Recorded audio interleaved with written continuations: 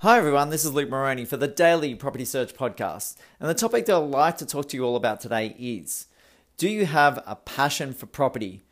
And is that passion required? Before I get into this topic, just a disclaimer that this podcast is for general purposes only and should not be regarded as legal or financial advice. Make sure you get your own independent advice when it comes to investing. So do you have a passion for property? Is it something that you get excited about on a constant basis?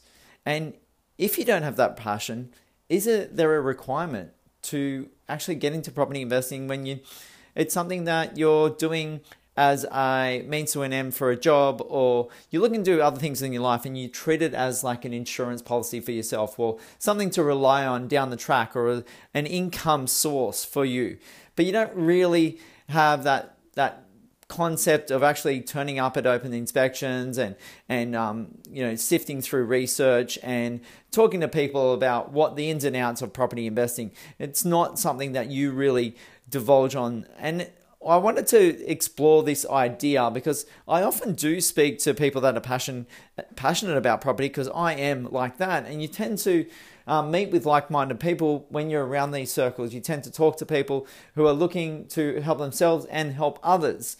So it's naturally like that for me. But it also gives me an idea, well, what are other people like? And what are the thoughts that other people go through about property investing? And is it a case that they can get involved when they don't really have a certain amount of passion involved in the whole concept of property investing and the ins and outs of how things work and how you can maximize your opportunity to create that wealth? So a couple of key points that I'd like to make about this particular topic. Firstly, what does a passion for property actually mean? Well, for me, it's all about that whole idea about living and breathing property. Would you rather go to an open inspection than a football game? Or go to other things in your life? You'd rather actually spend time on property investing or whatever you're really passionate about, than rather than going to, you could even say family events sometimes, but maybe that's a drain on some people anyway, or like they feel like they're forced into it maybe. I'm not going to speak for anyone in particular or myself, but you do come across certain situations that kind of sentiment does sort of feed its way into thought processes as well. But living and breathing property investing is something that I do myself each and every day.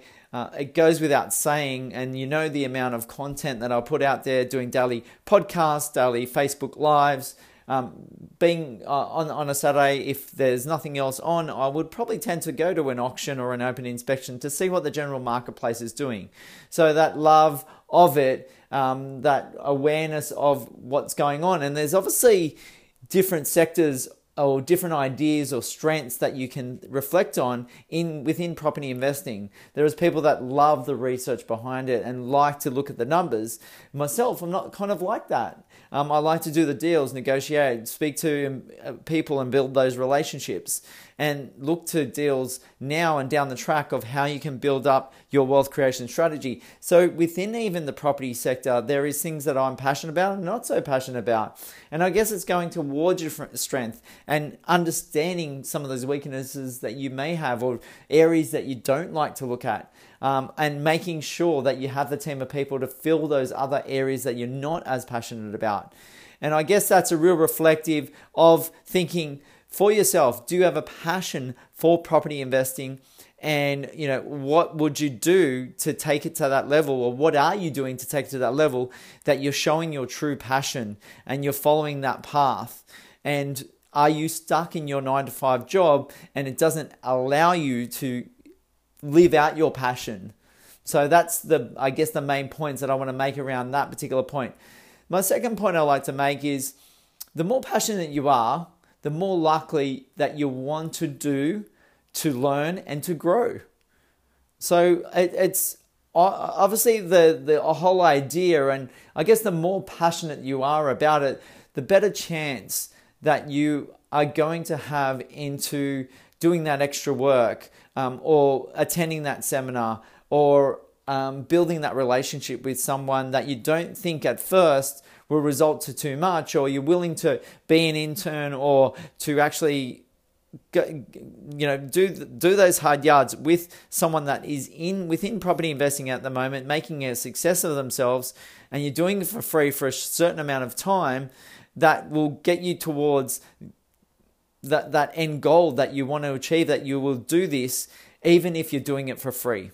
So if you think about some of the, I guess, sports people that are out there, or the business owners, or the people in property, I would almost say that if I had an income that derived each and every year that came through, that gave me the ability to learn and grow along the way, but actually was growing in wealth over time, and I'm still getting towards that stance, I would do it for free.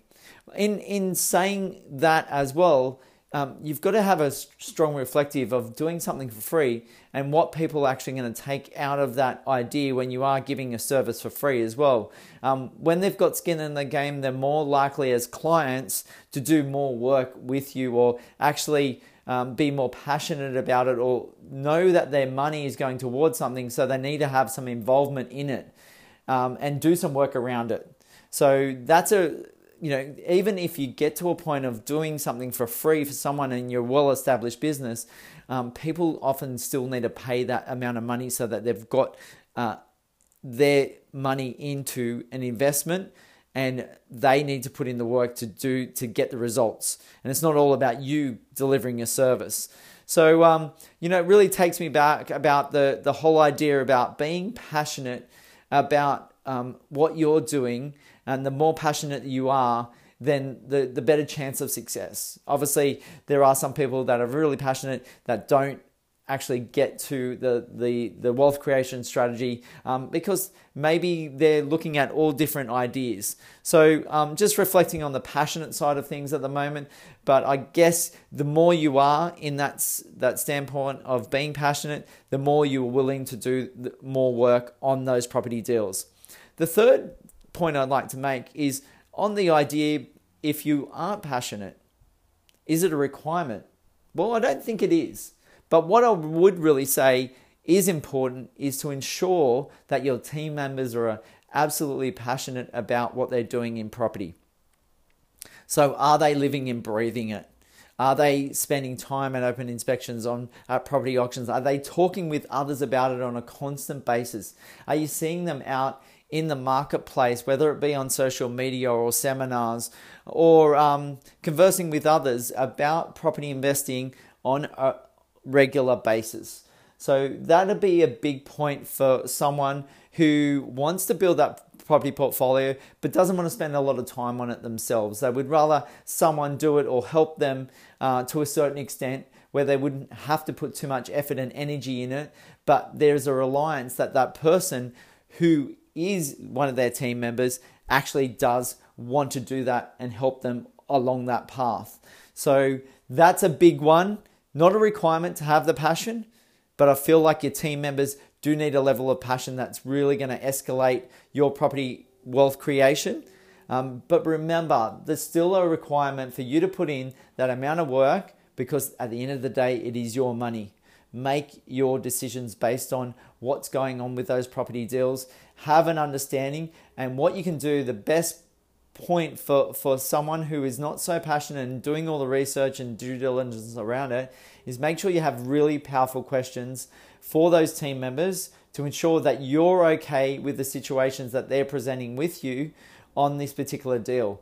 So have your 10, your 20, your 50 questions.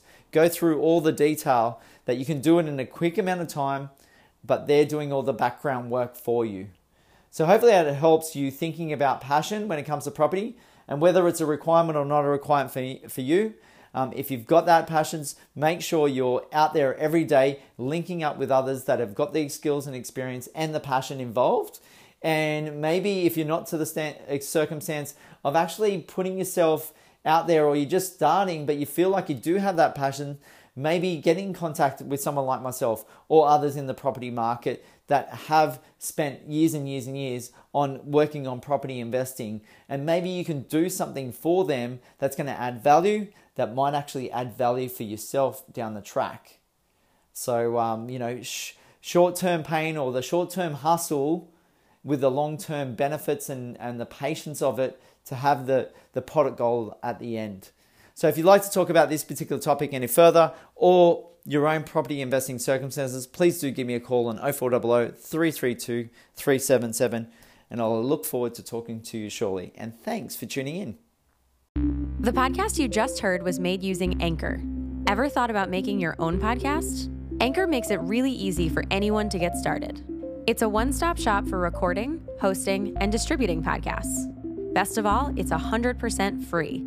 Sign up now at anchor.fm/new. That's anchor.fm/new to get started.